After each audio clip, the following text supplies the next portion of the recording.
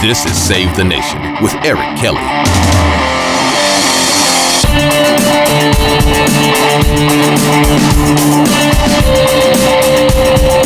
It is a big week for the highest court in the land. The Supreme Court is in, ruling on decisions in the month of July for the first time in 24 years. This is due to the coronavirus disrupting their normal schedule. Plus, this week, the Labor Department announced better than expected jobs numbers, and Karens all over the country are throwing tantrums like 5-year-olds. I'm Eric Kelly, and this is Save the Nation. The first major decision this week in the Supreme Court, they unanimously ruled that states can remove quote-unquote faithless electors. In other words, electoral college representatives who disregard how you, the voter, cast your ballot in a presidential election can now be outlawed. So what exactly does this mean? Let's do a quick Civics 101 crash course. So in most other U.S. elections, think governor, senator, mayor, these candidates are elected by popular vote. But in a presidential race, winners are chosen by electors, not individual votes. Each state gets a number of electors. That number is determined by how many members they have in Congress, both the House and the Senate. When you go to cast your vote for president, you're actually voting to select your state's electors. You're telling your state which candidate you want your state to vote for at the meeting of electors, which actually doesn't even happen in November. It takes place in December.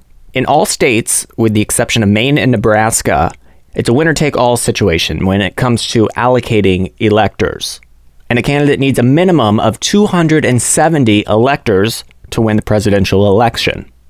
Now, back in 2016, there were 10 electors that went rogue, and they cast their vote for people that did not win their state's popular vote. These are called faithless electors. In 2016, it was an attempt to deny then-candidate Trump an electoral college victory. This led to electors in Washington state being fined $1,000, and even an elector in Colorado was removed from casting a vote. Now, this led to legal challenges in both states, and the elector who was removed from casting their vote in Colorado actually won. So this ruling from the Supreme Court rules that states can in fact prohibit their electoral college representatives from disregarding voters when it comes to casting their ballots in presidential elections. This Supreme Court unanimous decision reaffirms that the votes of the American people matter and that states in fact can punish these electors for breaking their pledge. Coming up, we're going to take a look at the jobs numbers released last week from the Department of Labor. Things are looking pretty good, but with these spikes in COVID-19 cases, is it sustainable? And join us on Facebook and Twitter at Eric Kelly STN or erickelly.org. And be sure to subscribe to the show wherever you listen to podcasts. We've got more Save the Nation when we get back.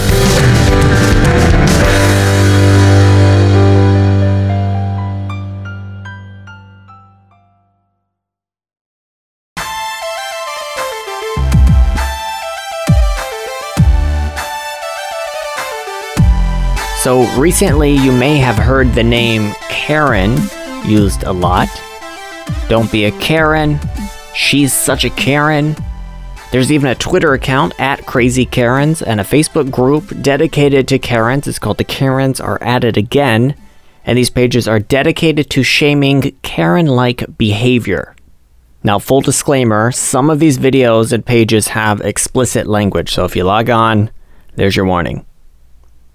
Now, if you haven't heard or are unfamiliar with Karen, Wikipedia defines Karen as a pejorative term used in the United States for a woman perceived to be entitled or demanding beyond the scope of what is considered appropriate or necessary.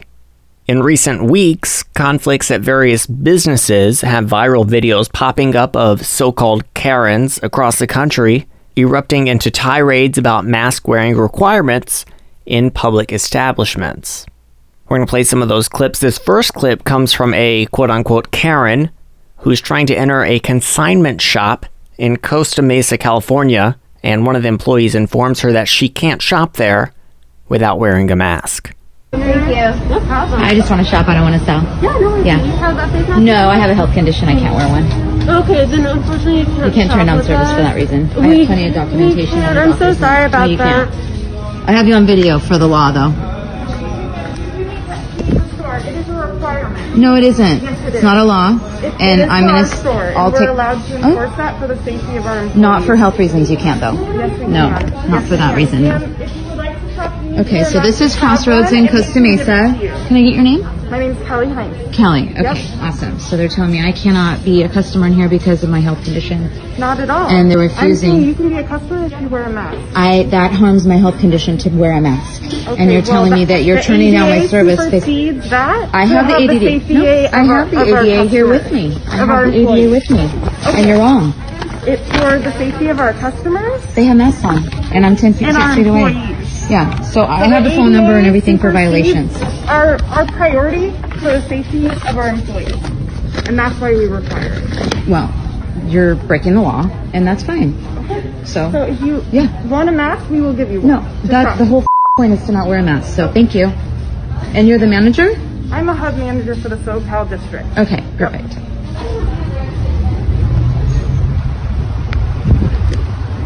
Costa Mesa psychos, sheep, want to make sure that nobody can walk in without wearing a mask when there's really no virus even affecting anyone.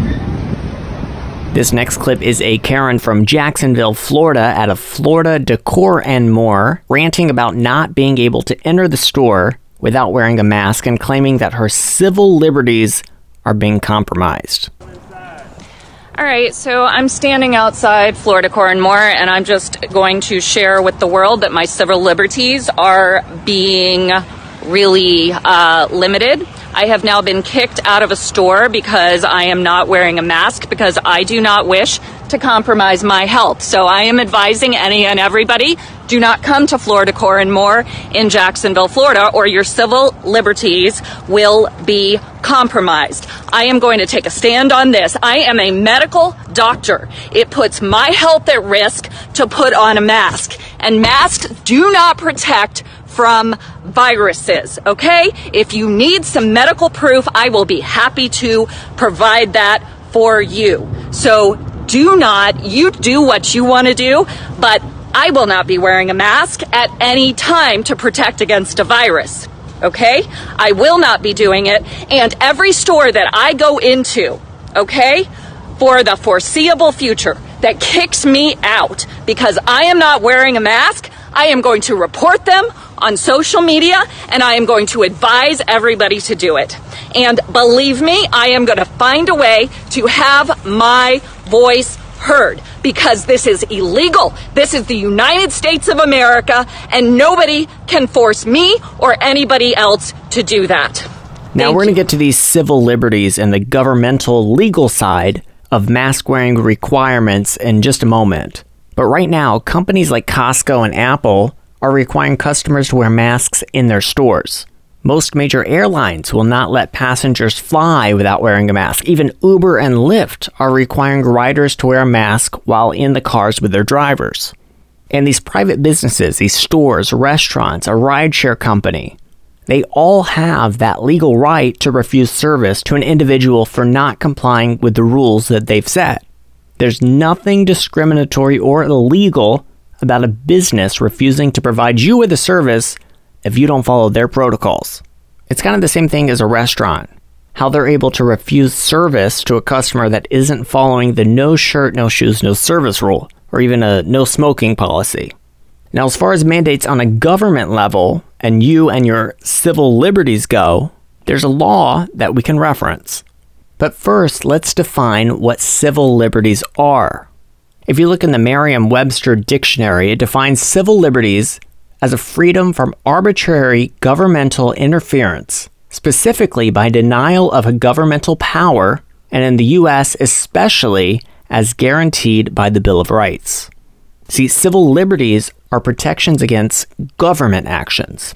And our civil liberties as Americans are in a handy little document that we like to call the Bill of Rights.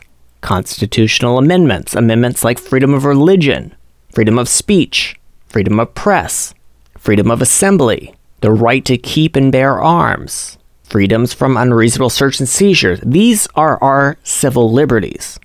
So that brings us to the 10th Amendment, which comes into play when it comes to government-mandated mask-wearing guidelines. I'm going to read the text of the actual 10th Amendment just for your reference. The 10th Amendment states, "The powers not delegated to the United States by the Constitution, nor prohibited by it to the states, are reserved to the states respectively or to the people." So basically what this means is the 10th Amendment gives states all powers that are not specifically given to the federal government. In a sense, it allows the states the authority to take public health actions to control the spread of dangerous diseases, such as COVID-19, actions such as quarantine, and these mask-wearing mandates. Now, as far as individuals who are medically unable to wear face masks for whatever reason or another, the ADA, the American with Disabilities Act, charges governments and private businesses to make reasonable modifications to face mask policies in order for the individual with a disability to participate in programs, goods, or services provided.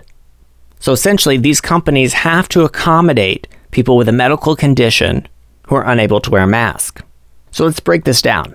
If you can't wear a mask, which truly is a very small percentage of people, businesses and governments must make reasonable accommodations for you. So what are reasonable accommodations? Curbside pickup or no-contact delivery? Offering private appointments or virtual phone or video appointments? Or allowing an alternative face covering like a face shield in place of a mask? These are reasonable accommodations. However, in a June 12th Disability Issues brief from the Southeast ADA Center in Atlanta, they stated businesses do not have to offer services if they would require a fundamental change in the business model or create an undue burden, or if that person poses a direct threat to the health of others. So all that to say, shouting and screaming on a Facebook video because you can't walk around a store without a mask shopping will not make a difference. The only thing these Karens are accomplishing is providing the rest of us who can follow simple policies a good laugh. No, Karen, your civil rights were not compromised. We'll be right back.